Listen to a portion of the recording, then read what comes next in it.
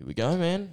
Yeah. A milestone today, eh? A big milestone. So we just hit 300 subscribers. Really proud of that because I think it wasn't that too long ago that we had like 37 or something. Yeah. In like the start of the year, I think. So that's a bit better. We've really steamrolled because we're not far from our 1 year anniversary. That would be around July. Yeah, so it's not too far off. Yeah. I mean, August was when it started to really start going. Yeah. But now I'm looking forward to it because it's taken a bit of time. But I'm happy where it's going. I really am. I mean, right now, to be honest, for 300 subscribers, that the podcast that we're doing today is actually pretty heavy in terms of content, to be honest. Like, firstly, starting off, Michael Chandler versus Charles Oliveira at UFC 262. Yeah. I just finished watching the countdown today. I don't know if you have, but halfway through. It's damn good, and I like that the main and the co-main event is tied together. Yeah. And the main ingredient is Charles Oliveira and Tony Fergurson because they've already fought before, and this is kind of, it was kind of that fight, Charles Oliveira versus Tony Fergurson, that kind of they've diverted paths. Charles Oliveira has continued his win streak and has got his he's able to get his first step towards the UFC lightweight title. And then on the other end of the spectrum, Tony Fergurson is actually, increased his losing streak and is now fighting Beneil Daruish. And if he is to, if he's to lose, then he's on a 3-fight losing skid. And that's where there's questions on whether, is this the same El Kukui that everyone fell in love with? Is he, a lot of people are quite easy to be really excited about Tony when he's doing well and think he's the boogeyman, he's insane. And look at all his fights. Look how fucked up his opponents all are, right? Look at their faces. They're all bloody and look at him. And then as soon as he starts losing, that's when everyone starts going, oh, he's stupid. Look at his training footage. He's an idiot and things like that. Yeah. Well, you said this really, really well when we were watching fights. Like, everyone loves you when you're on top, but then you lose one and everyone like abandons you. Or they just question you. Yeah. Like the same thing happens in boxing, Look what happened to between Billy Joel Sanders and Canelo Alvarez. Now all of a sudden Billy Joel Sanders has lost his title. Orbital won't, so I don't think that's is exactly what combat fans do. As soon as there's an unbeatable kind of aura around someone until they lose, and then that's when the doubt creeps in and things like that. The same thing happened with Conor when he lost to Nate Diaz, and everyone went, "Oh, no, he's just terrible on the floor. He's an average fighter." And that's when a lot of doubt creeps in for most fighters. And you can say the same thing about George Foreman. After George Foreman lost to Muhammad Ali, everyone said about him, does he have the skills to bounce back? Does he? And he used to be the proper boogeyman, the one-punch knockout power. Wasn't as skilled as everyone else, but he had that one-hitter quitter, Francis Ngannou power that just turned people's lights out. Yeah. But then as soon as he lost, it was like, oh, he's not as talented. He doesn't have the skill set as another one. Does he actually have the skills of a proper good boxer? Does he know the sweet science to actually? And that's when the doubt creeps in, And I can say the same for Tony Fergurson. When we go back to Michael Chandler versus Charles Oliveira, really, it wasn't that long ago Charles Oliveira wasn't on a good skid in the UFC. The thing is, one thing I just got to bring up real quick, when it came to the countdown, did you notice how they just show footage from the Dan Hooker fight? Yeah. They don't show any other footage or how good he is back in Bellator. But you're right about Charles Oliveira because it wasn't long ago when he was on that losing streak, but he hasn't lost in 4 years. His last loss was to Paul Felder. Since then, he's slowly climbed his way back up the charts. And for Chandler, he lost to to Pitbull, which was back in May of 2019.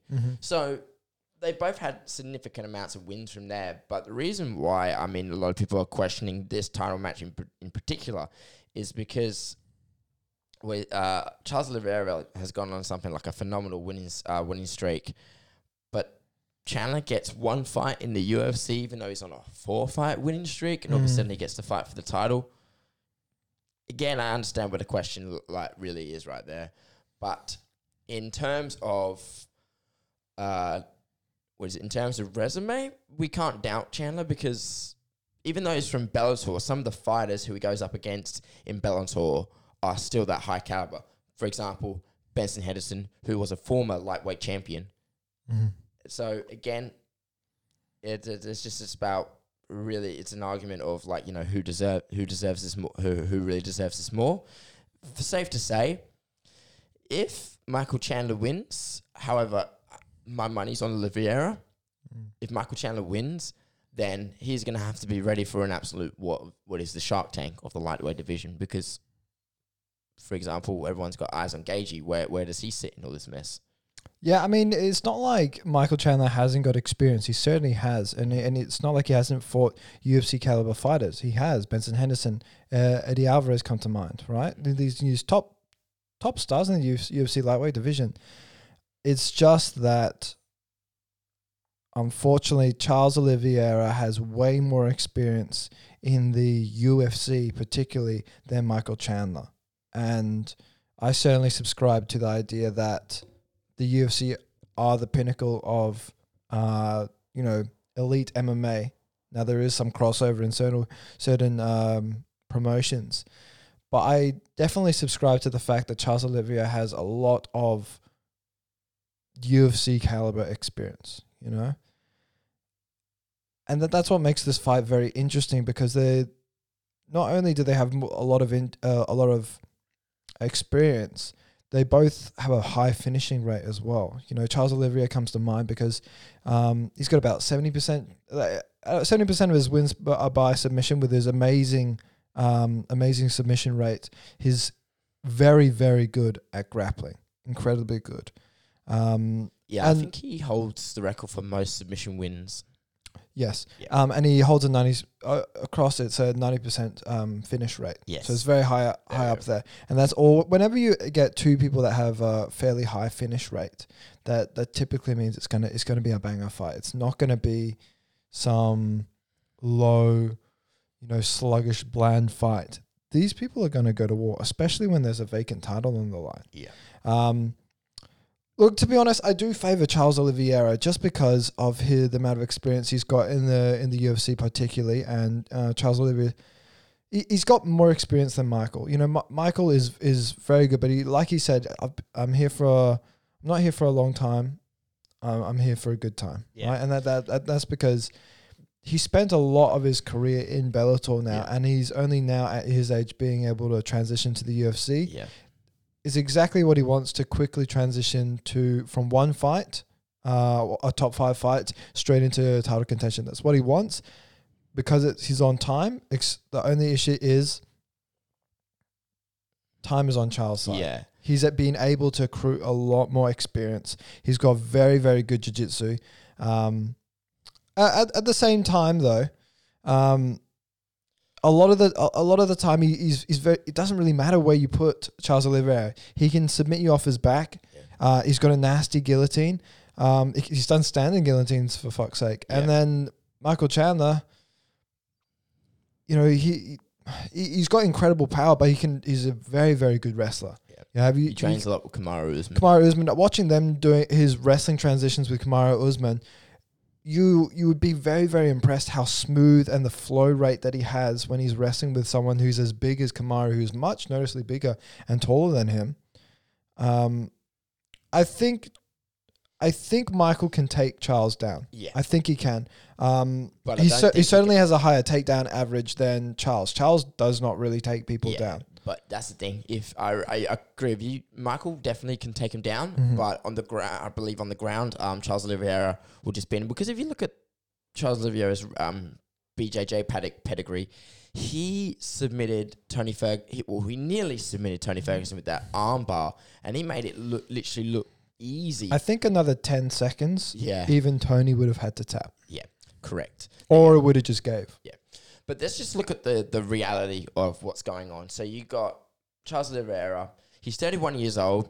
He had a bad loss to Paul Felder, TKO by elbow, second round. Since then, you go completely undefeated. You're 31. You go 4 more years in the UFC, in the biggest division of all time, and then you get the guy who just comes in, has one fight, you know? So you're saying that Charles Oliveira's last fight was his loss to Paul Felder?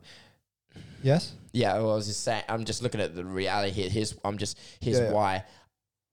It's not really about what I want. It's just the way it seems like in terms of like a better headline for what's fair, because I feel like a lot of the people who are diehard fans of the UFC will want to turn to the Oliveira side because his story is a lot more. It's a lot more of an underdog story of a guy who came back from everything. And besides, Michael Chandler just comes in, has one fight, all of a sudden gets a title, takes it off a kid who's been. Sorry, I've taken it off a guy who's been fighting years and years and years. Because then again, you know, if he just comes in and takes it off him, then. And he's also, if you don't forget, Michael Chandler's 35. Yeah, I mean, it's not too far. Yeah. Between 32 and 35 is around your prime in terms of MMA. It is significant that you've brought up the Felder loss because he tapped his strikes. Paul Felder made him quit. Yeah.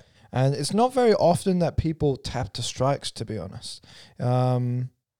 It's not a common thing in the UFC. Strangely enough, Tito Ortiz comes to mind. But you know, it's not a common thing. Now, that would be considered to most MMA fighters probably a little bit embarrassing.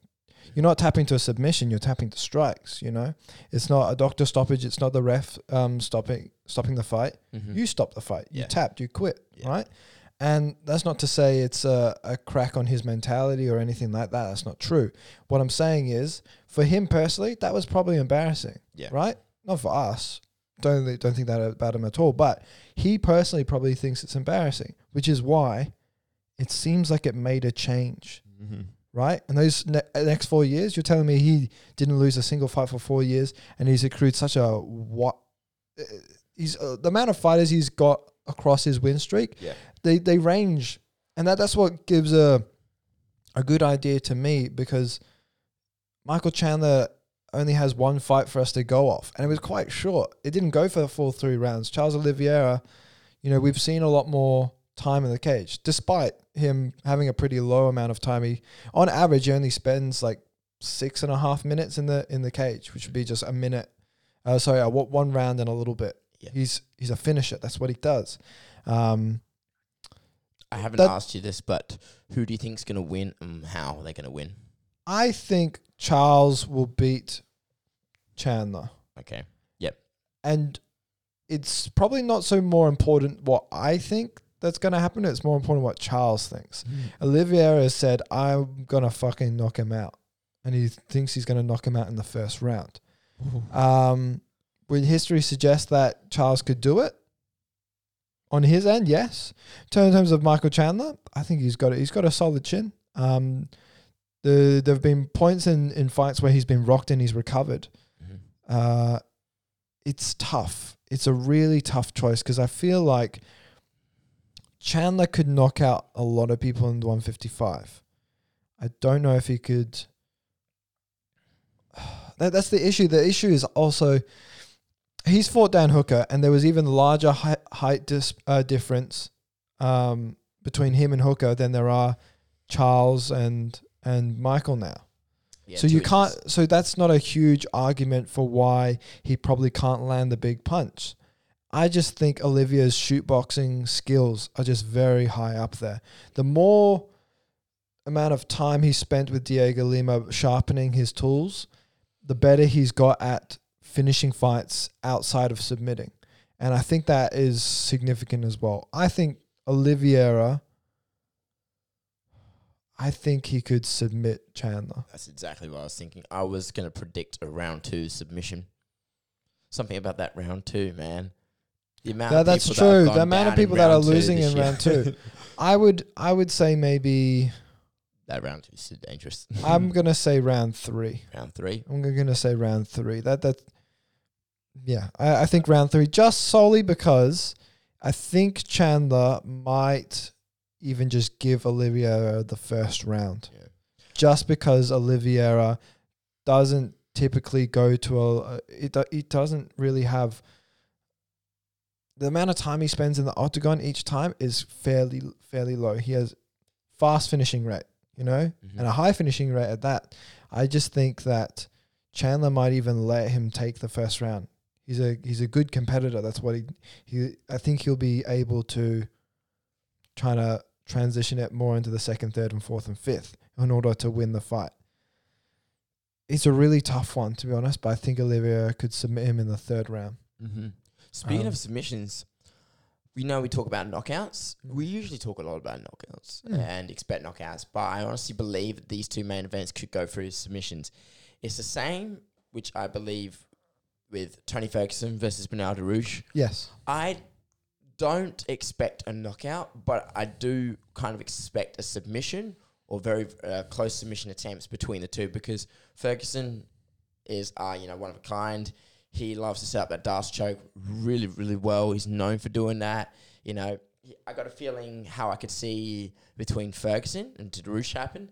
I got a feeling it will go to distance, but that last round is very dangerous.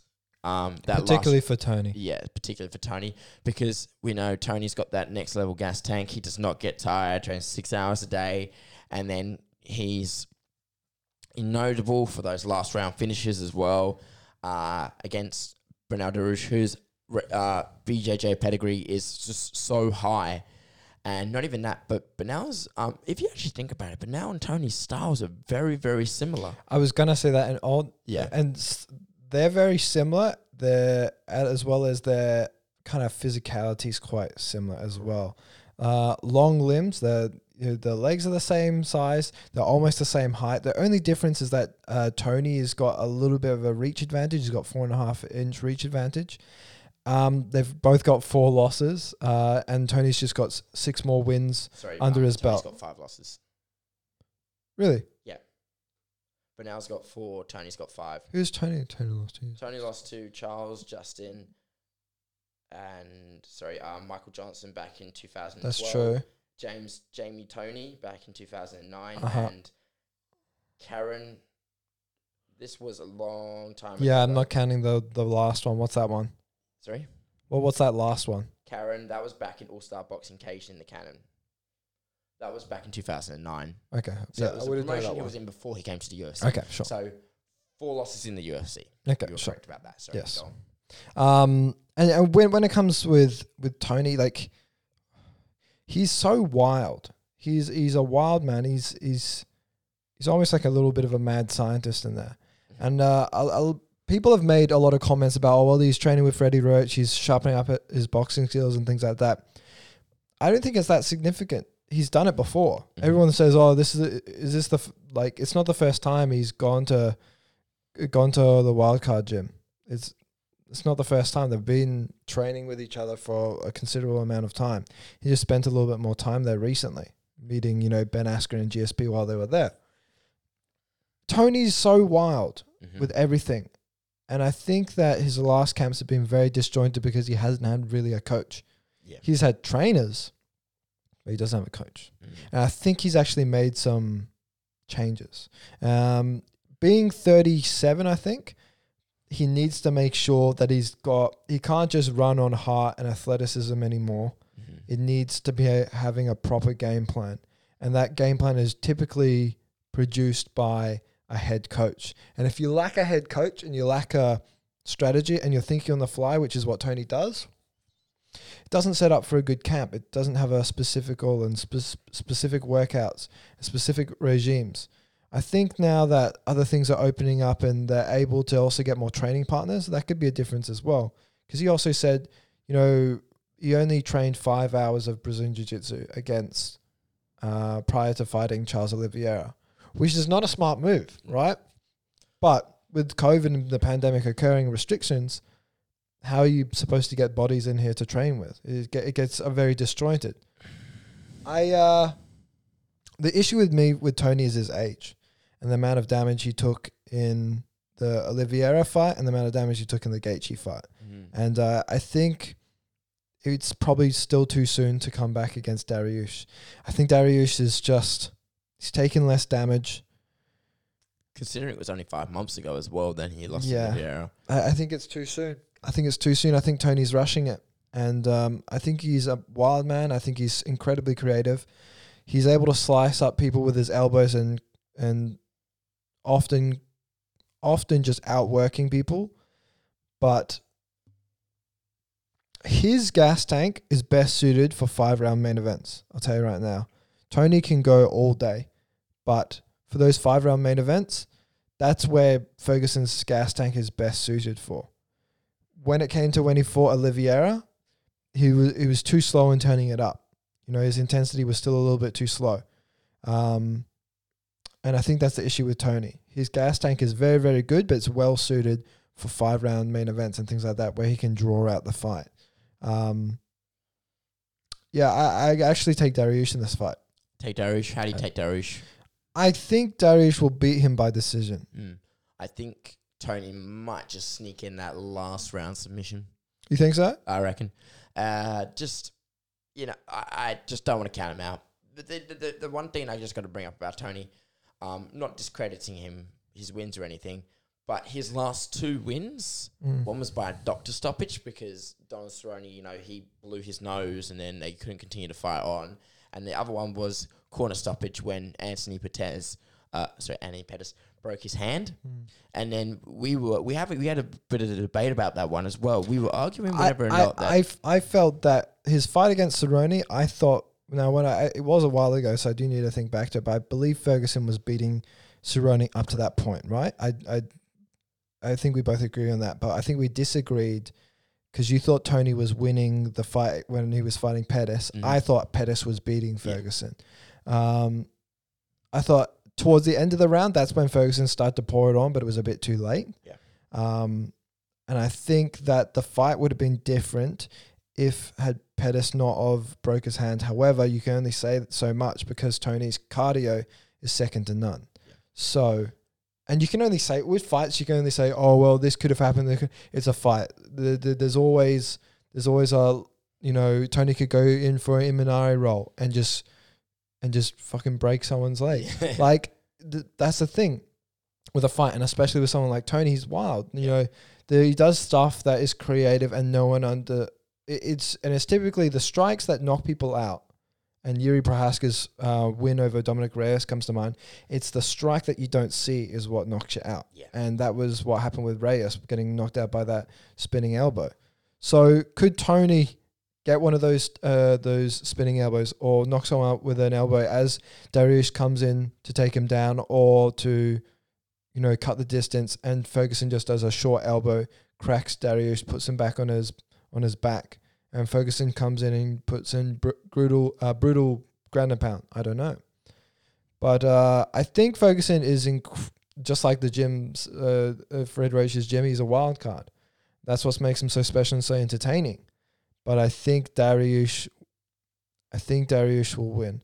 I think he's more hungry. I think Tony's maybe a little bit burnt out. 2 interim belts, not getting the stuff he deserves. I think Daruish is he's hungry. Too hungry. He hasn't tasted a belt, even an interim belt. He hasn't tasted it. Yeah. So I think Daruish will beat him. Also coupled with Ferguson's. I think Ferguson has a trouble with adjusting to the 3 rounds and putting his intensity up rather than prolonging it as if it was a 5-round event. I felt like when he fought Oliveira, he really could have been throwing so much more volume. I think he could have been throwing... Again, he was on his back and getting controlled, but... Plus, we argue that, if the Charles Oliveira versus Tony Ferguson could have gone a different way if it was 5 rounds. I remember we talked about that. Yeah, so I think so. I think so, for sure. Anyway, so also, fucking hell, the main card's so bloody stacked. We got Jack Hermansson versus Edmund Shabazian as well for that. Now, the reason why I like this fight is because it's a matchup between the young upcoming superstar who's only got 1 loss on his record, and then you got the veteran who is hoping to sort of get his status up there a little bit because Jack Hermansson's only last loss was to Marvin Vettori. Now Marvin Vettori is going to be fighting for the title, and his loss before that So his last fight before that was Kelvin Gastelum, and he lost to Jaron Cannonier, who Jaron Cannonier is, again, up on the ranks. The thing is, I really like Edmund Shabazian's style. I like that he's young, the young talent. He's only 23. His last fight was his loss against Derek Brunson. And I like these kind of fights because when you got two fighters who are both coming off losses, they no one wants to lose 2 times in a row. No. I mean, so they're going to put on a bit of a show. I do believe that this one is going to go to Hermansson for predominantly 2 reasons. One, his experience in fighting in general, but his experience in terms of opponents. That's a good point. Because Jack Hermansson's lost to the killers of the middleweight division. Like, we're talking cream of the crop. Edmund Shabazian, he's got definitely some good names that he's beaten. But Derek Bronson, where does he stand in the top 10? Is he even in the top 10? Derek Brunson, of course he is. Yeah. Where does he stand? I believe he's just outside of the top 5 of the middleweight division. Yeah. I think he's around 7. Yeah.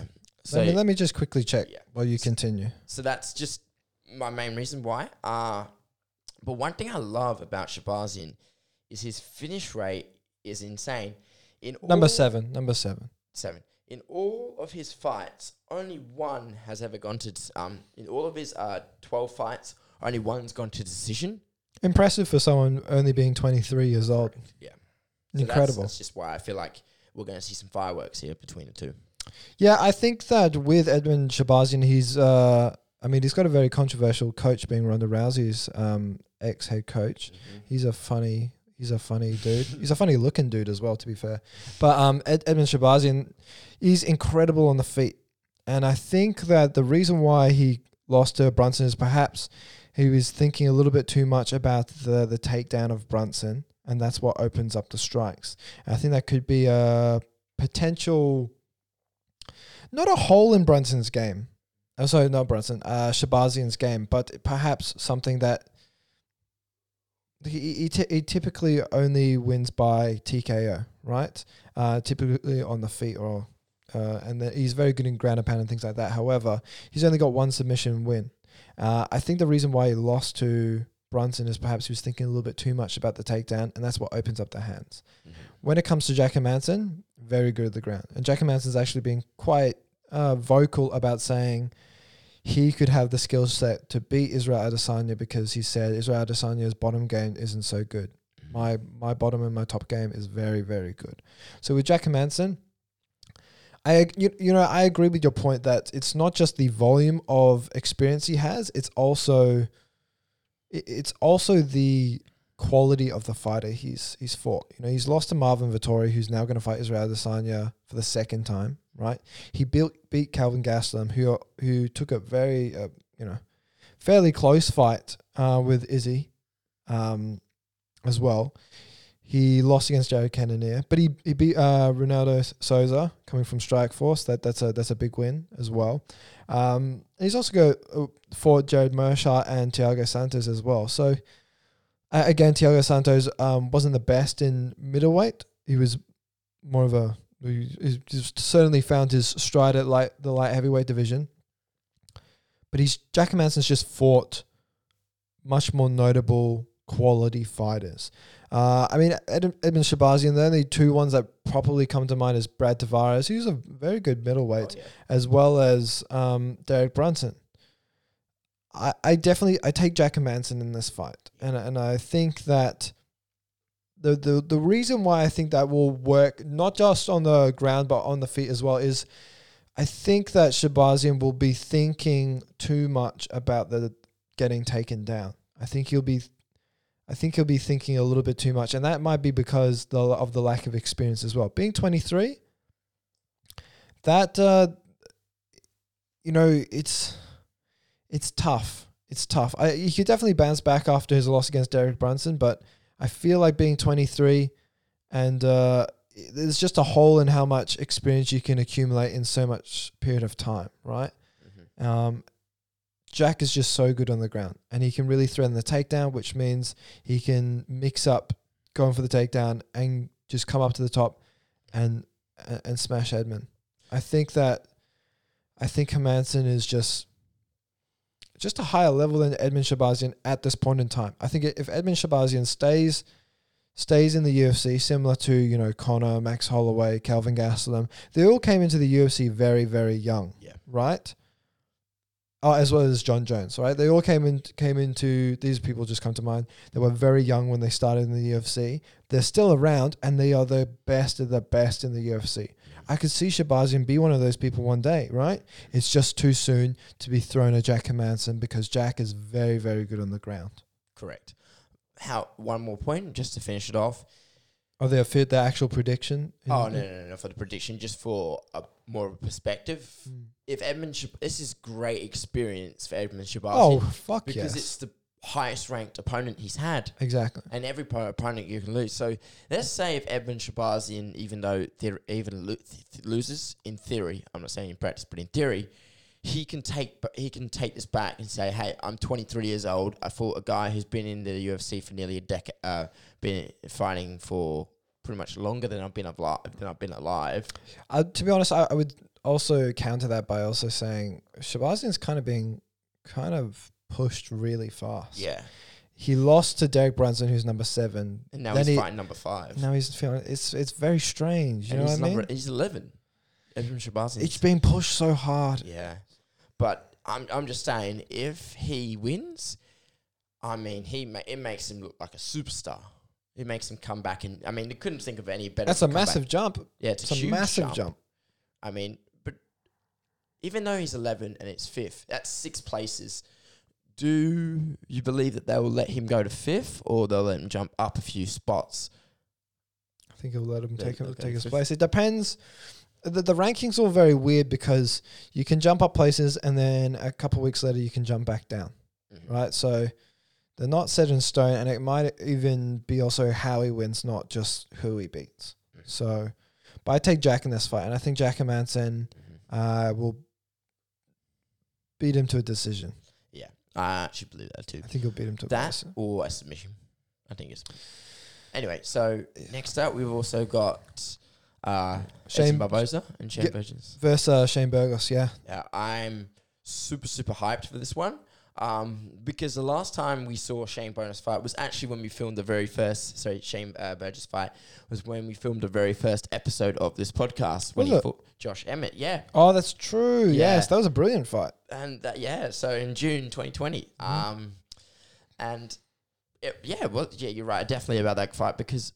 Fucking Shane, he's got a fucking chin on him, you know, especially against Josh Emmett, who can crack. He's got that overhand left, and Shane's only got 2 losses on his streak, and now he's hoping to build up his resume a little bit. And what better fight to do that against Edmund Barboza, who's probably, even though he's not, he's a bit of a, I would say he's a bit of a gatekeeper. But he's got probably one of the best highlight reels ever. Those spinning back kicks and those spinning hook kicks, and those body kicks. It's interesting to see where he is now moving down to bantamweight, because at featherweight, his skills were recognized very, very highly, especially striking as well. I mean, he's good on the ground as well. He's just more well known for his striking, especially his spinning wheel kicks and spinning hook kicks and things like that. It's an interesting fight because Burgos has an absolute chin, but he's wild as well. He's a very interesting man to watch. Michael Chandler even says himself that's his favorite fighter to watch in the UFC. Edson, he had a little bit of an issue when it came to the featherweight division. Yeah, because he had 3 losses in a row to Gaethje, to Felder, and to Ige. It's not like he didn't fight the best of the best. Yeah. The issue is, can he still crack at the same high level, right? With Edson moving down to bantamweight, it was an interesting thing to see him fight at a lower weight class, because I didn't really think he could strip any more fat off him. When he was at featherweight, very, very cut. You know, he's fought at lightweight before as well. I had no idea how he could move down to bantamweight. It's similar to like a Frankie Edgar moving from lightweight to featherweight, then to bantamweight. It's very interesting because you can't imagine them getting any smaller. No. So I wonder if perhaps this bantamweight favors Barboza's striking style, and in order to keep the weight down, he's got to do an enormous amount of cardio and aerobic conditioning, which will then translate to a really high output when it comes to his striking on the feet. Look, he's on a 1-fight win streak, now that he's moved down to the bantamweight division. But it wasn't that long ago that he was on a 3-fight losing streak in the featherweight division. You know, he's transitioned from lightweight to featherweight and now to bantamweight. You know, he's accumulated a lot of fights in the UFC. He's been around for such a long time. Do you think he can be around the up-and-coming hungry dogs like Shane Burgos?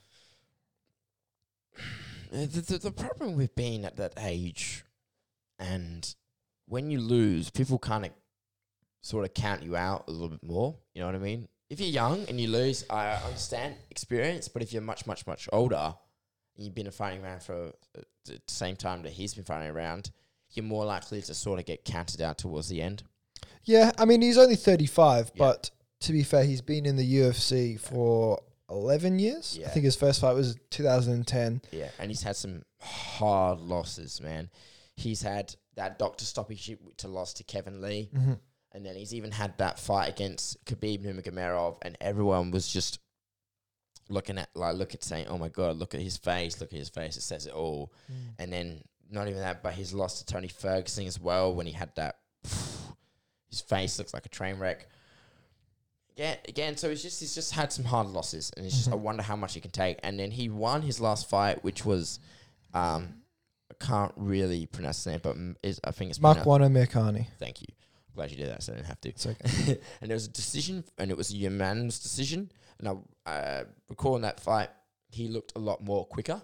He looked faster. I think his output was pretty high as well. Yeah. It's an interesting opponent because it's actually a common opponent between Edson Barboza and Shane Burgos. Correct. The fight before Josh Emmett, and I must say, I like Josh Emmett, but that's a cracker of a fight if you want to see Shane Burgos' skills as well. Mm-hmm. That was a cracker of a fight. I don't believe, that wasn't a main event. That was underneath the main event. Yeah, wasn't I it? think the main event, wasn't it? It was on the Poirier and Hooker. Yeah, I think it was. It was a damn good fight. Damn good fight. But the fight previous to that fight with Josh Emmett, he fought Amir Khani as well, and he knocked him out in the third round. Mm-hmm. So if you're going to... the only reason why I bring that up is because Barboza, you can look at his lightweight record and you can look at his resume at featherweight, noticeably featherweight. And you can be like, oh, look who he's fought, but they're not in the bantamweight division. How do we bring them to level ground and actually give an honest assessment? Well, we bring up, if they have a common opponent, how did they both do? Mm-hmm. Shane knocked him out and Edson took him to a decision. Did Edson look very dominant and look really good in that fight? Fuck yeah. Did Shane Burgos look really good against Amir Khani? Of course he did. Mm-hmm. But who did it better? Shane. Who's younger? Shane. Who has accumulated less damage in the UFC? Shane. Who's arguably got a tougher chin? Shane. Is Edson Barboza a wild card? Yeah. Yes. But I would take Shane in this fight. I think Edson Barboza is incredibly good on the feet. But I think the amount of damage he's accumulated has kind of... It questions on the level of ability that he currently has, right? And I think Shane is just a hungry dog rising up in the bantamweight division, and that's his natural weight and where he fights at. Yes, he has less experience, right? But he's not a young dog. Yeah. He's 30 years old, coming into his prime. Edson is moving out of his prime and in a fresh new division. We don't even know if maybe Barboza will be able to make that weight. I still question how the fuck he made weight the first time. Yeah. Right? Obviously using a nutritionist, but I think I'm actually going to say Shane Burgos is going to knock out Edson Barboza. Really? I think he's going to knock him out I believe it's second round. Decision. I think he's going to knock out second round. Yeah. Well, moving on to there. Now, this is a little bit of a sad topic to get into because, first of all, I don't like to say anything negative about Donald Cerrone because he's probably one of the first fighters I ever watched, and he's the guy who I always respected so much because he's had so many fights within the UFC. He's always been like anytime, anywhere, any place, all that, and just all round, he's just an all-star bloke.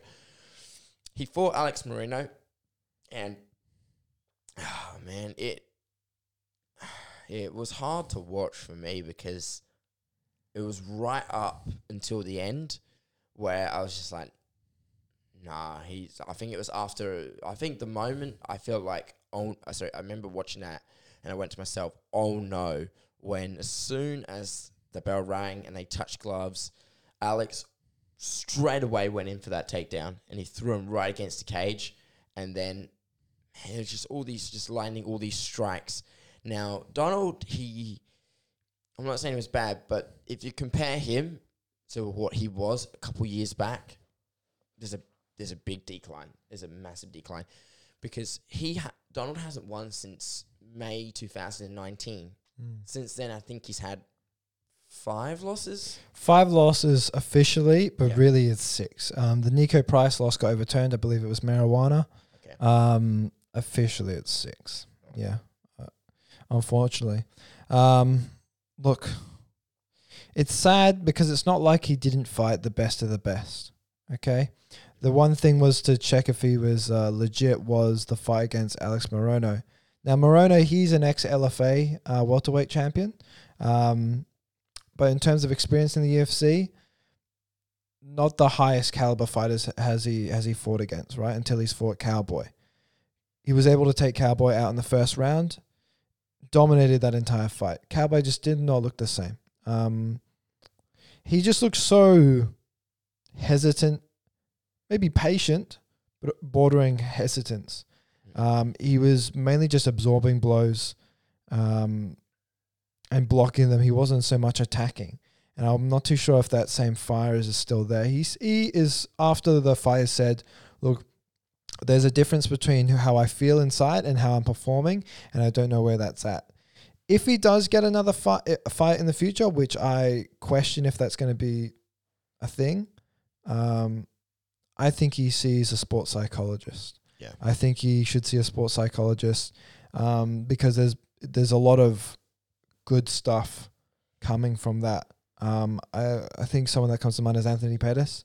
Although he lost his PFL debut, he said that helped him a huge amount.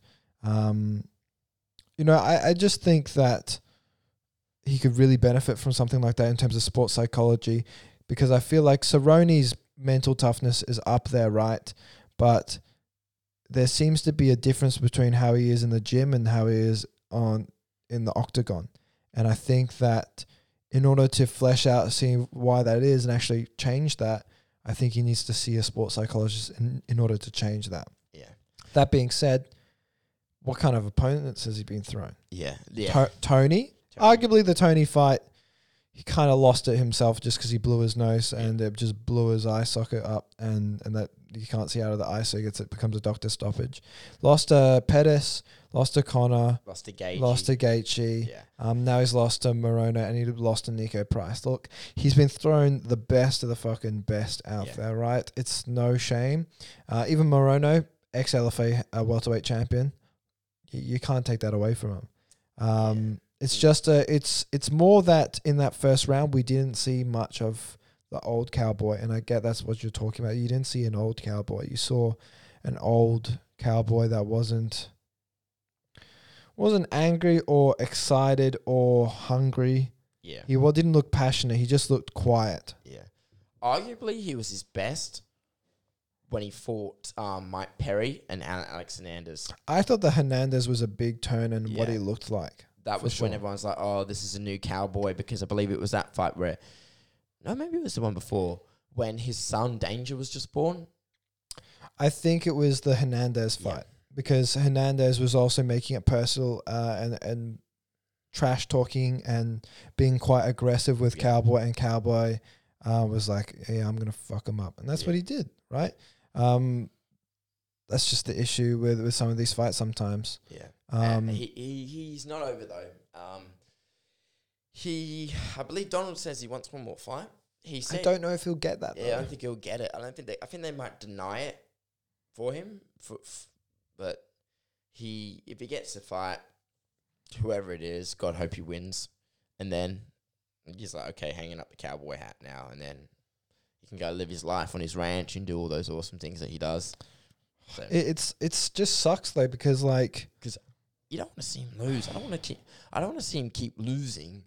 And then, because if you think about it, he's got 36 wins, 16 losses.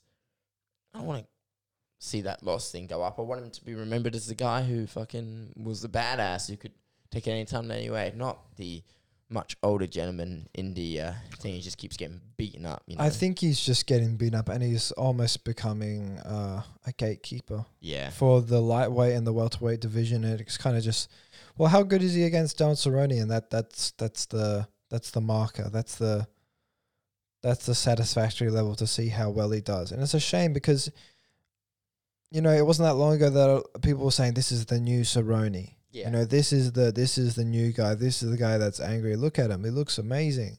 And I think that some of his losses have just been so devastating that perhaps it's made someone like Cerrone, who gets very nervous, very significantly very anxious and nervous before fights every time, maybe even more nervous.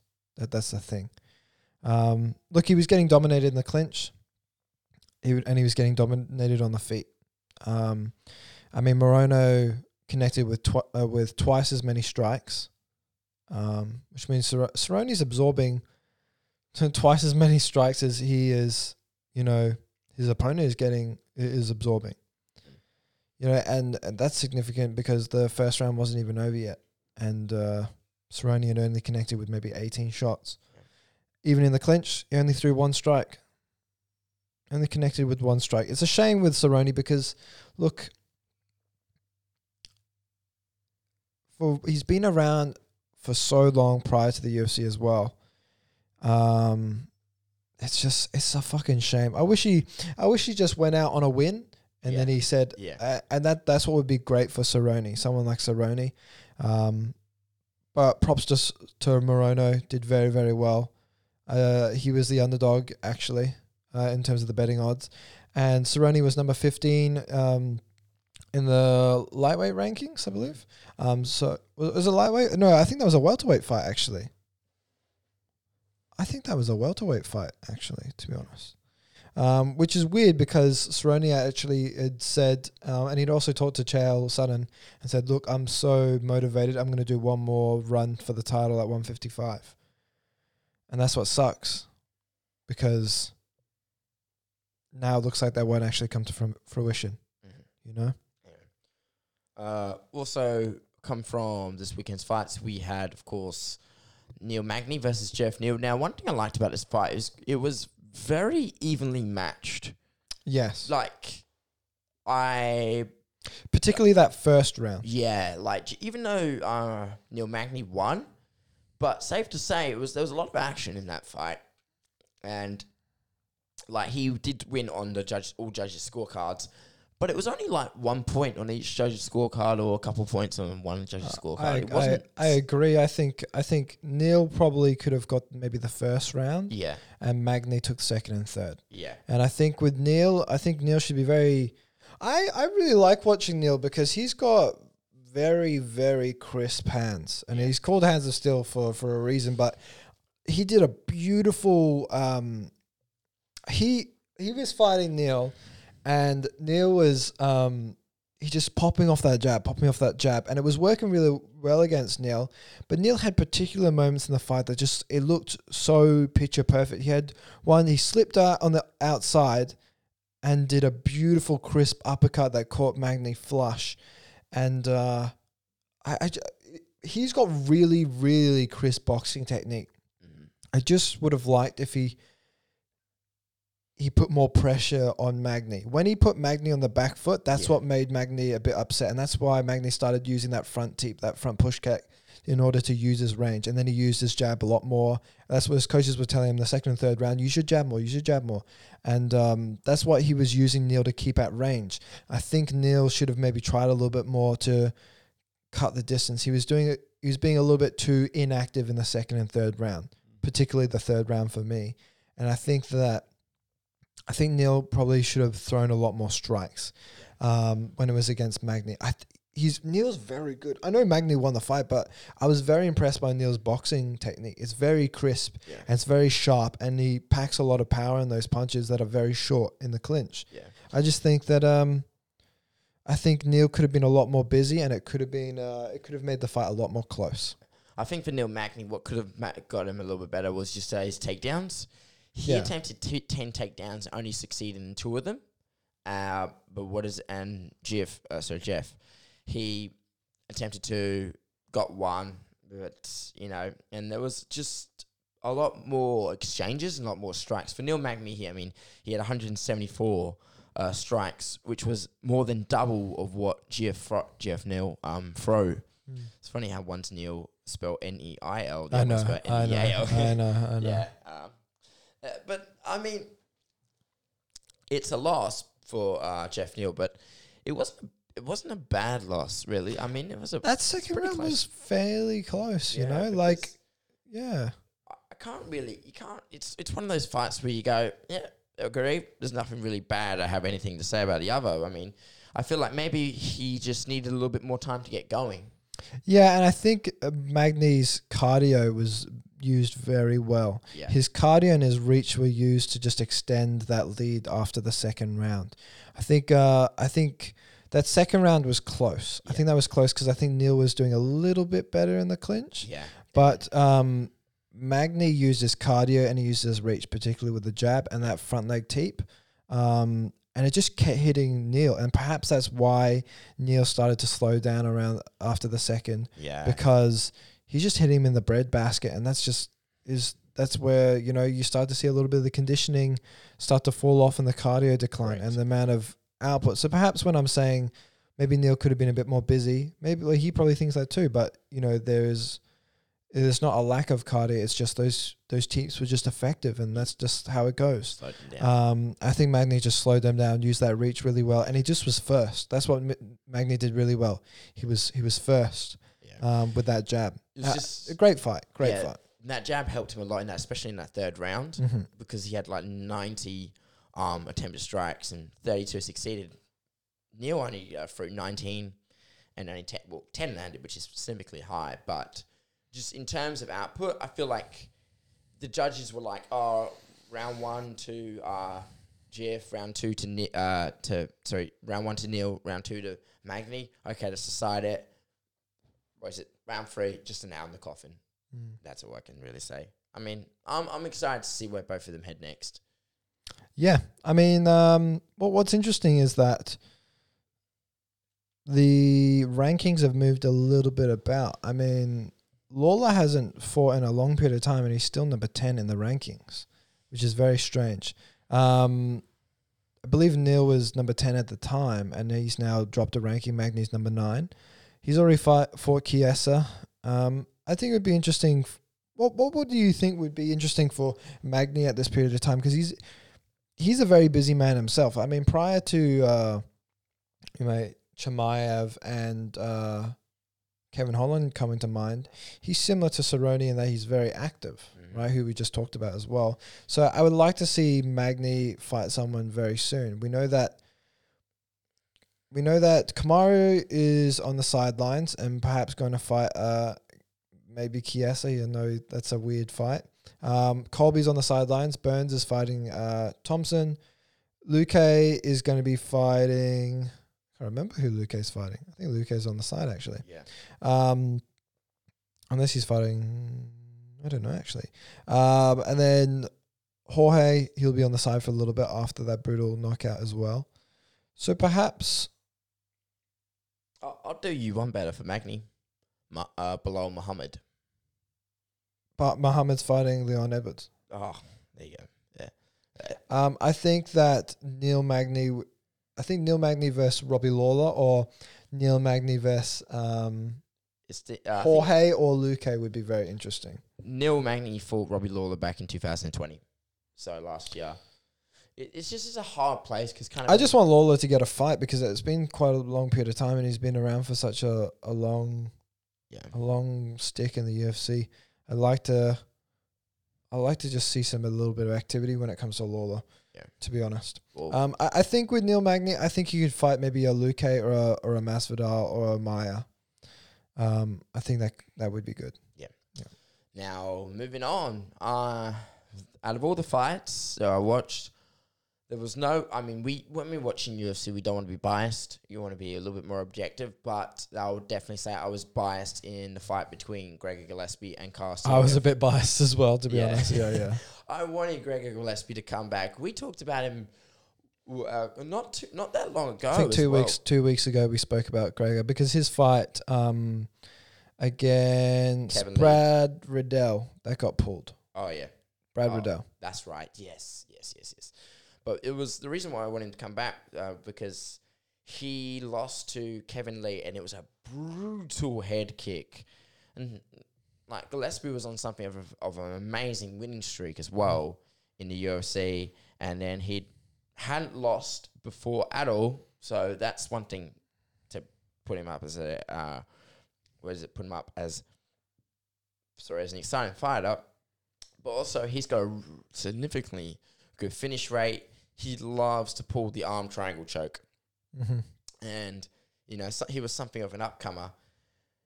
And then he loses, and then he goes away, and now he comes back, and but here's the other thing. When he fought Diego Ferreira, it was such an exciting fight because it was so back and forth. Like one point, Gillespie had Ferreira's back, and then Ferreira had Gillespie's back, and then it was just a back and forth. And then I thought Carlos was going to get a rear naked at one point, and then Gillespie reversed it, and then all of a sudden they get back up and they start exchanging blows. So, especially after that first round, because I would say with Gregor, he just, for someone that has really high cardio, like really, really good conditioning, he looks so tired after that first round. Second and third, that had to go not second, third. Well, if it was going to go to the third round, but you could tell if it was going to go to the end of the second round and the third round, you knew Gillespie's conditioning was going to keep going. You know, and it was fortunate for Vieira to be stopped in the second round because you did not want to see a third round because Gillespie, he's really interesting to watch on Instagram because his workouts are incredibly long, incredibly vigorous and tough. He has such a high level of wrestling as well as his aerobic conditioning. He just outworks people and he makes them quit. And that's exactly what he did with Diego Ferreira. Vieira had his moments during the fight taking his back, and there was some points in the second round where they were just scrambling back and forth. But with only 9 seconds left in the second round, TKOs Vieira. I thought he did really, really well. Took his back, flattened him out, just smashed him. Yeah. Although these were not like massive strikes at this ground and pound, you had to wave that off. He wasn't protecting himself. He wasn't intelligent defense, and he just poured on him. Gregor's wrestling is so good, and he's just a grinder, dude. He's just a grinder. There was points in the fight where he'd attempt a takedown, it wouldn't work. He'd just go back into the takedown. Wouldn't work it. Yeah. Or he goes back into the takedown. And that's something you don't really see in the UFC because you just telegraph it. But that's something that you do see in wrestling, which is Gillespie's, that's what he does. He's very, very good. I think, didn't Gillespie beat Michael Chandler when it came to straight wrestling, actually? Good question. You might want to fact check me. I'm going to fact check that. I believe he did beat Michael Chandler at one point. Well, one other point I've got to just bring up about Diego Ferreira is how good of a caliber fighter he is. He was undefeated, and he was the Legacy Fighting Championship lightweight champion, and then he vacated the belt to come to the UFC, and then he was putting away a couple of fighters in the UFC until he lost to Beneil Daruish and Dustin Poirier. So he's got some phenomenal experience. And after Dustin Poirier, he went on a 6-fight winning streak, and then till finally he lost again to Beneil Daruish. So, which was via decision. It was a split decision. The first time was a unanimous decision. So he's got 2 losses on the same guy. And then Greg Gillespie. Here's the thing. For Diego Ferreira is 36 and Greg Gillespie's 34. And one was 11th and one was 12th. Those kind of fights where they're very, very evenly matched in terms of style as well, in terms of rankings, are just much, much more enjoyable to watch in my opinion. And that's why I was pretty... in terms of like, and especially with the way the fight went, it was one way than the other. I was pretty happy with it. I'd love to see maybe, I know that straight after the fight, a lot of people were saying, specifically Ali Abdelaziz saying, and as well as Habib saying, Islam Makhachev should get the fight against Gregor Gillespie. Look, it'd be a great fight. They're very closely ranked. It's just most likely Gillespie is going to get a top 10, and Islam will also be looking for a top 10 as well. Obviously, Kevin Lee is at number 11, but Kevin Lee has been out of commission for a little bit after he beat Gregor Gillespie, then lost to Charles Oliveira. Then he's taken a considerable amount of time off just to sharpen the skills. He has made some type of message that he's going to come back. We just don't know when. But I'd like to see Gregor move up and maybe fight maybe Felder or RDA or something like that. Yeah. But it is questionable about Felder being able to fight since he's also juggling his commentary role. I'm just coming back to what I was before. Yeah, no, I was correct. Greg Gillespie actually did beat Michael Chandler in the 2009 NCAA championship. 2009? 2009. Oh, so that was... a considerable amount of time ago, right? But he beat Michael Chandler, who we always talk about Chandler's wrestling ability and how good he was. He beat Chandler, right? And they're both in the same weight class. So, you know, that would be an interesting fight. Imagine if Michael Chandler could fight Gregor Gillespie in the UFC outside of a wrestling match. That'd be cool. Yeah. That'd be really cool. Like Gregor Gillespie beats Michael Chandler in 2009. In a pure wrestling tournament, and then Michael Chandler then fights Gregor Gillespie.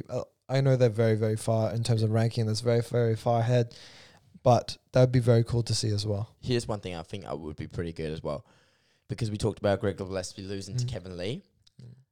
How about if... Did you want to see a rematch or something? Oh, no, Kevin Lee versus Islam Makhachev. I'd love to see that. I think that's a crack of a fight. Islam particularly deserves a more of a top 10 fighter, but Kevin Lee, number 11, look, if he's higher ranked, you just take the fight, and I think that would be sick for Islam. That would be so good, because Islam Makhachev, he's just slowly building up the ranks. He absolutely squashed Drew Dober. Like, it wasn't even a close fight, and he beat him from the half. He beat him with an arm triangle choke from the half guard. He was just tired, dude. He was just tired. But not even that. But how Islam Makhachev's like fighting style again is that dominant wrestling and ground and pound, and you know when you talk about the thing like the Dagestani handcuff and that Sambo wrestling just makes you quit. Yeah. Just makes you quit. And the only reason why the Sambo wrestling style works is it does work to a great degree, but you have to have really, really good conditioning, which is what Habib and Islam have. Yeah. They just have to be able to grind. Yeah. And the other point I've got to bring up is just like Kevin Lee, he likes to knock out wrestlers. Gregor Gillespie knocked him out, head kick. There you go. So I'd love to see that fight particularly as well, because Kevin Lee was always said to be like, well, what happens if he fights Habib? He might be the best stylistic matchup outside of like maybe Tony or something like that. Yeah. Right. Make him fight time. Don't forget. Yeah, and make him fight Islam. Yeah, make him fight Islam, and I think that'd be sick. Looking for a fight as well, and I think Islam Makhachev should fight Kevin Lee if Kevin Lee does come back. That's a tall task for Kevin Lee because Islam is so dominant and so good. Where is Kevin Lee right now? In terms of what? Like, he got an opponent? Has he got anyone booked? He has not got any opponents. He's currently 11 in the rankings. He hasn't fought since his loss against Charles Oliveira. And he's taken a bit of time off, to be honest. And got some fresh tattoos, been putting a lot of work in. He's been working. He's been in the gym. Yeah. he's been active. He's been at the UFC PI. He's been working. So, and he's attempted at like maybe going out there to fight again, but we just don't know. And he's currently in the ranking, so why not?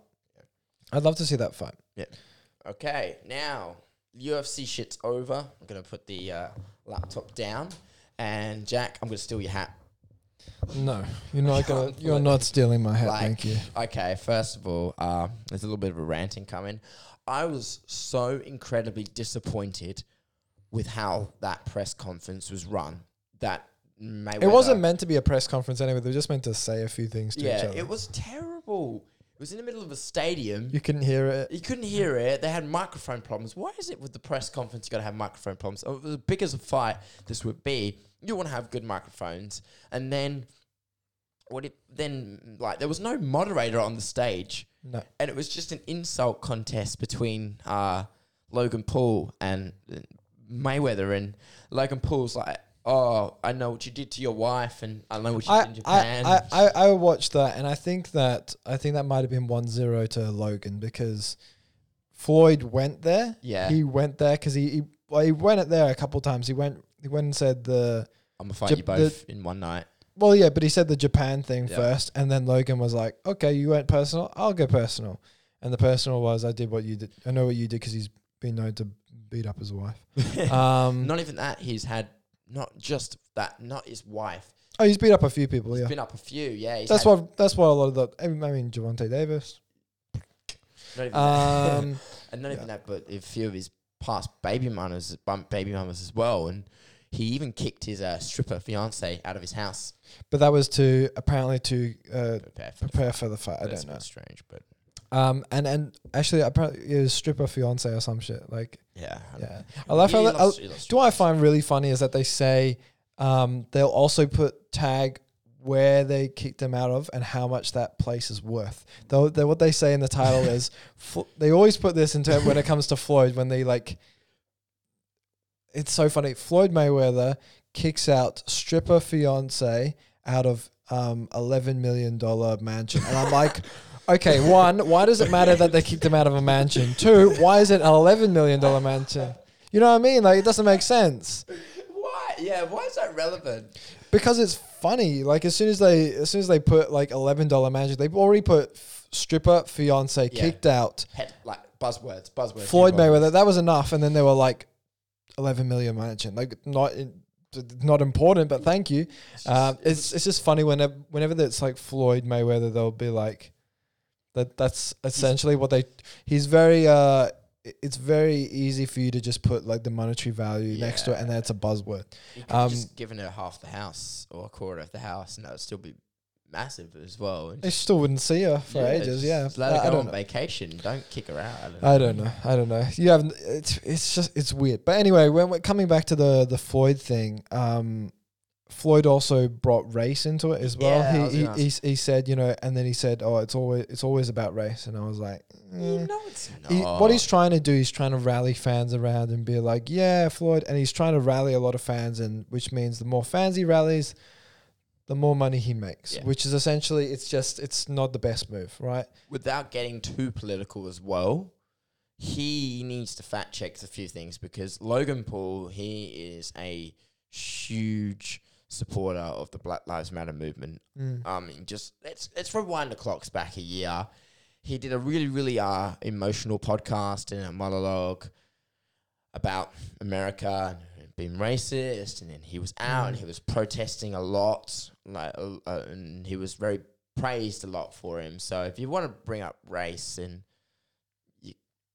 Logan Paul is a massive advocate for. I think Logan's a good one. Yeah. If he wants to talk some shit about racism, then talk to Jake because Jake was the one like he was out stealing, some people were stealing stuff and he's like recording it and getting involved and things like that. Got raided by the FBI as well. Got raided by the FBI. If you want to get upset, be upset at Jake, which he did, because Jake said, "All right, well then fight me," and I thought it was funny because I always thought. Oh, Jake had to make it about him, didn't he? Logan's nice moment. Yeah. And so now he's being banned from the event because he stole Mayweather's hat. Okay. And then he went, got your hat. And then you just see Mayweather's...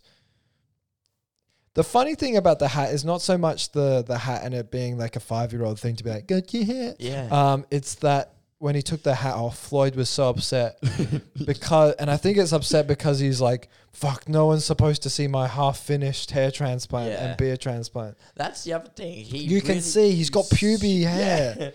Yeah, saw that. It's pubic because the thing is, with the hair transplant, what they've taken it from somewhere. Yeah. And it's honestly, he must have paid a lot of money because the top looks okay, right? Yeah. I think the top it's not finished. Yeah.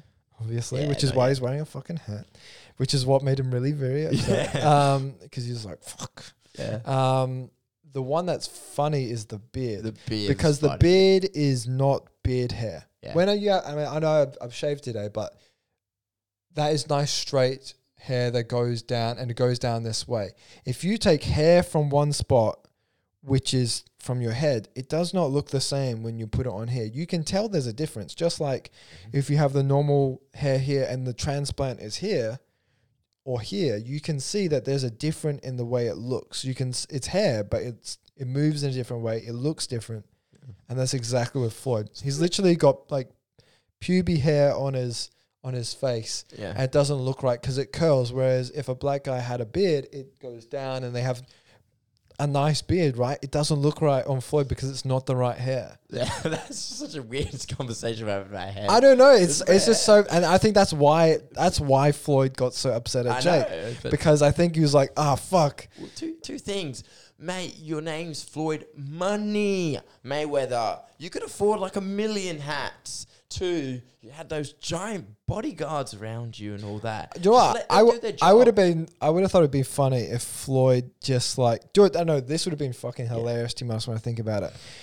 Imagine if Floyd got his hat stolen and he didn't react at all and he just went, and then they brought him the same hat and he just put it back on. And one of the bodyguards just took it up and put it on him or something. No. Yeah, and he just goes. And the security guard just puts the exact same hat on. Jake steals it again, gets a fresh hat. You can buy 1,000 hats. It was more the disrespect, right? Yeah. And that's what was funny, that there was a difference between how he reacted to Jake than he did react to Conor, because Conor full on slapped him on the fucking head, and he did nothing about it, right? Yeah. Because it's essentially an empty ring with just his promotional stuff. Yeah. At the table. As soon as Jake did it, and there was tons of bodyguards and shit, he ran after him. Yeah, the bodyguards, they swarmed in on him as well. Here's the other thing. One, it was so childish. The whole thing was just so childish. All this over a hat. Then Jake goes and gets a tattoo on his shin saying... And he made merch called Gotcha Hat.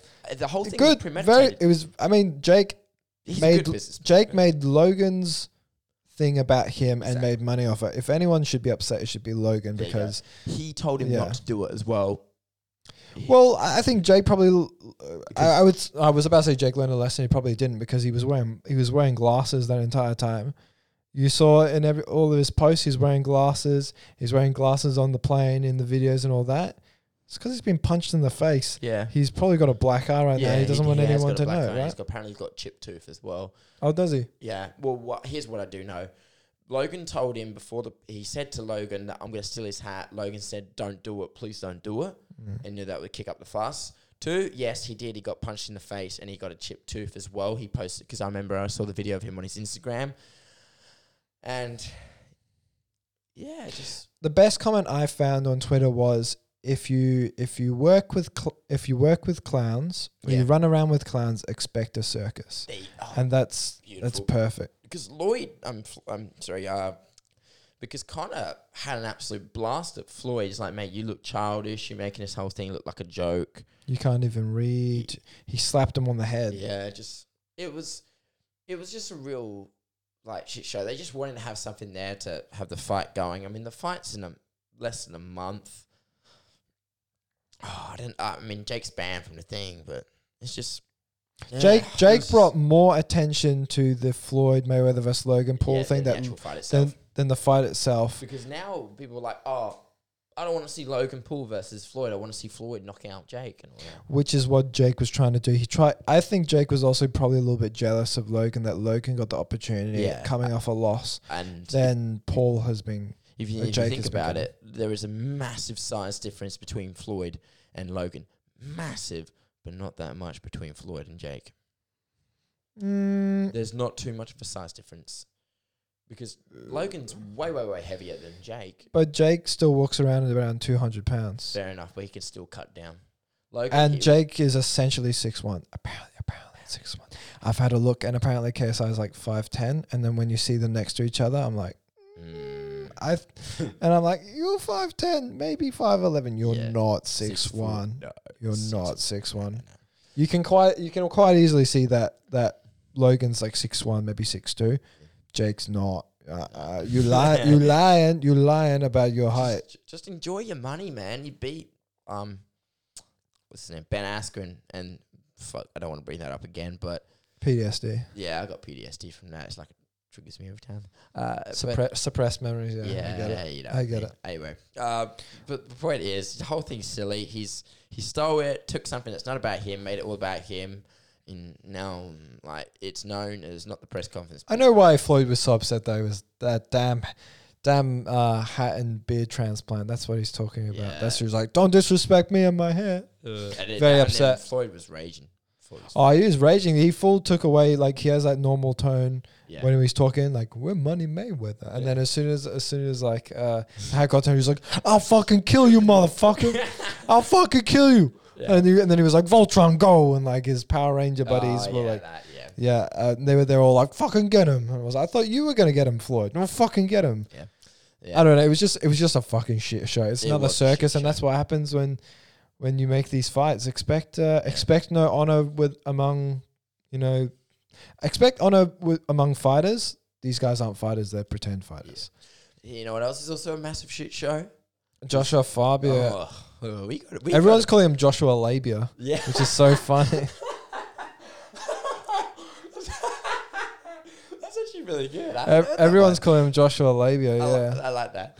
Actually, I want to bring up those allegations that Fabia's been bringing up. Yeah. But one thing I got to bring up is what you just said, Jack. I don't want to take your line away, but just tell me what you said about Joshua Faber last week. Oh no, last week because he essentially what he's trying to do is, I think all this publicity is adding to his business, which is the School of Self-Awareness, right? Yeah. And everyone's saying like, oh, it's bringing a lot of...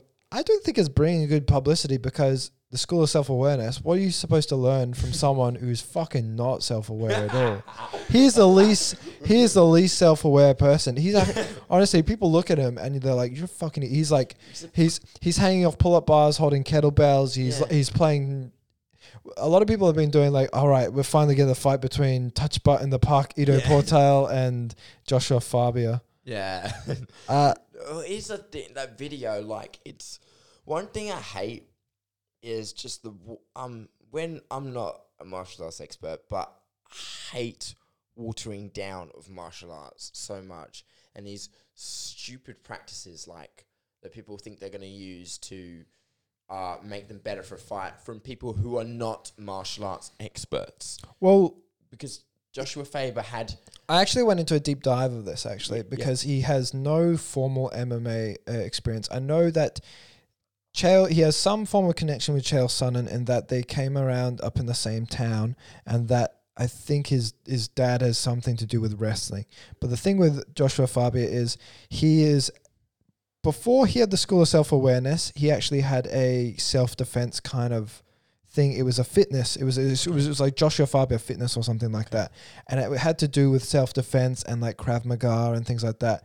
But it wasn't Krav Maga. It was like a Systema Krav Maga. Oh. And the guy that made Systema Krav Maga says, I came from the Israeli forces. Apparently he only spent a very short period of time, maybe like two weeks getting trained in the martial arts service. Okay. So in terms of military aspect, there is no real crossover.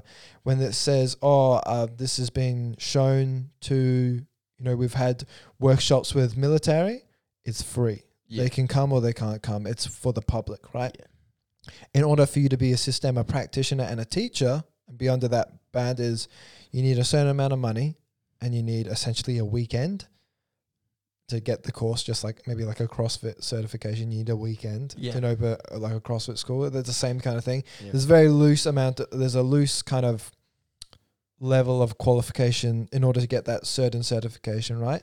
And then on top of the weekend, you need like a baseline of martial art experience. That could be, I did a week of karate, and that's it, right? Now I've actually found the other day Fabia's Twitter. Yeah. And before you bring up on that real quick, one thing I just got to say, I would never believe from an outside perspective that hanging someone upside down and punching them bare knuckle in the face with where they have their eyes closed would be any form of a good practice to condition someone. I just think that was it maybe you occasionally see those boxing gloves to the stomach to condition the core. But you can't really condition the face by punching bare knuckle. Also doesn't make sense for you to do that, because if you hang upside down, all the blood rushes to your head and then you just smack them in the head. Why would you do that? Why would you do that? It doesn't make sense. It's just fucking CT personified, to be honest. Fucking hell. Anyways, take it away. And to be honest, Diego doesn't really need any more trauma to the brain, because he's already had a lot. He's had a lot of wars in the octagon. Also, he's taken so many DMT trips. Nobody knows what alien language he's speaking about anymore. Fabia's Twitter is so funny to watch, because people will send him memes of like the Spider-Man kisses, and it'll be like Joshua Fabia and Diego Sanchez, and he'll be fucking delete this right now. But the thing is, oh no! Yeah, but the funny thing is, the disrespect. The disrespect. But the funny thing is that Cowboy actually said, and it was kind of confirming some of the allegations, is that they were gay lovers. They were a couple, right? Apparently.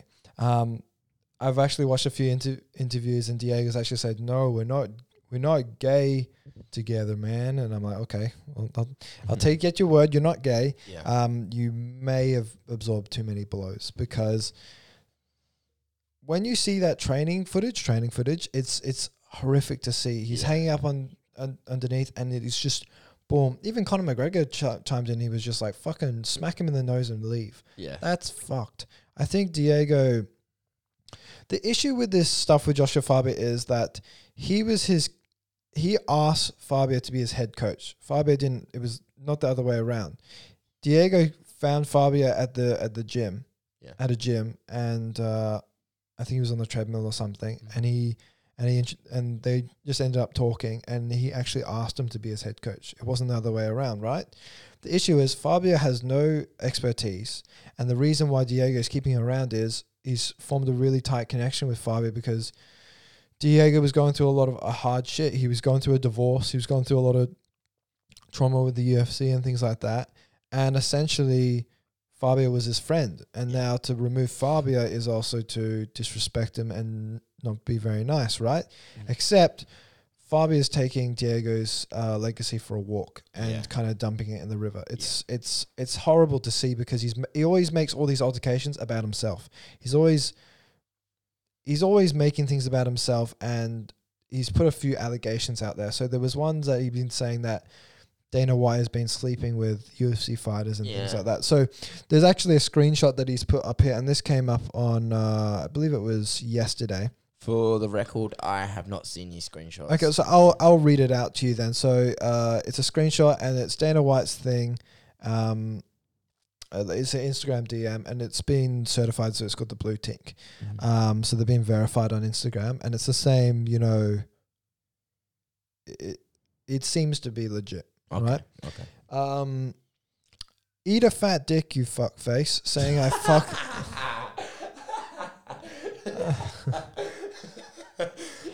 Hey, laugh to the end. Laugh to the eat a fat dick, you fuck face, saying I fight fighters, fucking goofball. Fabio responds with, "You won't silence me, you bold fuck. I will expose you." Dana retorts with, "Expose what, goofball? How you ruined Diego's career, or that you're blowing him. Fabia then says, I know you sent assassins after me and Diego. Assassins. Dana said, yes, I sent D. I said D. And Fabia says, D who? Dana he walked straight into that one. Fucking idiot. He's not self-aware at all. Dana said, D's nuts, you you goofball. So I don't know if this is... I said D. D's nuts. See, I don't know if it's true, but we know that this Twitter is legit because it's followed by a lot of UFC fighters, actually. Who posted these DMs? Joshua Fabia. He released them. Okay. If we were journalists, I would take a screenshot of those DMs, go to the next press conference, which will be this weekend, just to get a confirmation. If we see, I'm gonna watch that press conference, and then when we film our next episode, if that's true, because that's like some schoolyard bullshit. That's like a high school style. A high school comment section on a photo of idiots just arguing, or a YouTube comment section, idiots just arguing, and then they just took that, and it's between like the president of one of the biggest companies right now and fight companies in the world against a guy who's supposed to be the master of self-awareness, meaning he's supposed to be like... So Josh has a tiny little bit of truth to it. It has a tiny bit of truth to it. Because because Dana was with Ronda. So on previous podcasts, Brendan Schaub's talked about it because Brendan Schaub's been like, what has he said? He's had a bit of an argument with Dana that's well known. They don't get along well, but Brendan said, hey, we shouldn't be treating each other like this, man. This isn't how Eskimo brothers should be talking to each other, because Brendan has been with Ronda and Dana has been with Ronda. Does that give any validity on what Fabia has been saying about, he fucks fighters? No. And that's a really big fucking claim. There was already an issue before in how they might have been trying to produce a lawsuit prior to this, similar to Mike Hunt, right? Yeah. Sorry, not Mike. Mark Hunt. So with this stuff with Dana, I would stop there, Josh. Don't make any more allegations. Yeah. If you do, you can seriously get done for this. You'll seriously get done for this. This is proper slanderous allegations, and if you're gonna, and they'll definitely throw a defamation lawsuit against you. Yeah. And with the amount of money that Dana has, he could cripple you, and he could make sure that you are not self-aware for a long time. Okay. Yeah. He definitely did not send you assassins. That's fucked. Yeah, that's fucked. But I think both of them have just been either hit too many times in the head or too much DMT. I don't know. Maybe both. But it's all very strange. I just want someone to ask at the press conference, is this true? Are these DMs true? I hope they're true. Because if they're true, that makes it even funnier. I hope it's true. Yeah. I just don't know if it is. The only issue I see with this is that it looks slightly photoshopped when it comes to the top of the head of the thing. Let me see the DMs. If this Fabia account is correct, then perhaps he's maybe made the Photoshop. Okay. For the record, the one thing that stands out to me is the font. If you look at the font for Dana White, you notice how it's a little bit compressed? I don't think it. That's what I mean. It's been altered in terms of that. In terms of Photoshop, the blue tick questionably looks like it could have been photoshopped as well. Yeah, that's true. Because you meet those kind of people on Instagram who can actually Photoshop the blue tick. Exactly. So, but the only issue with that is if Fabia's actually. I think.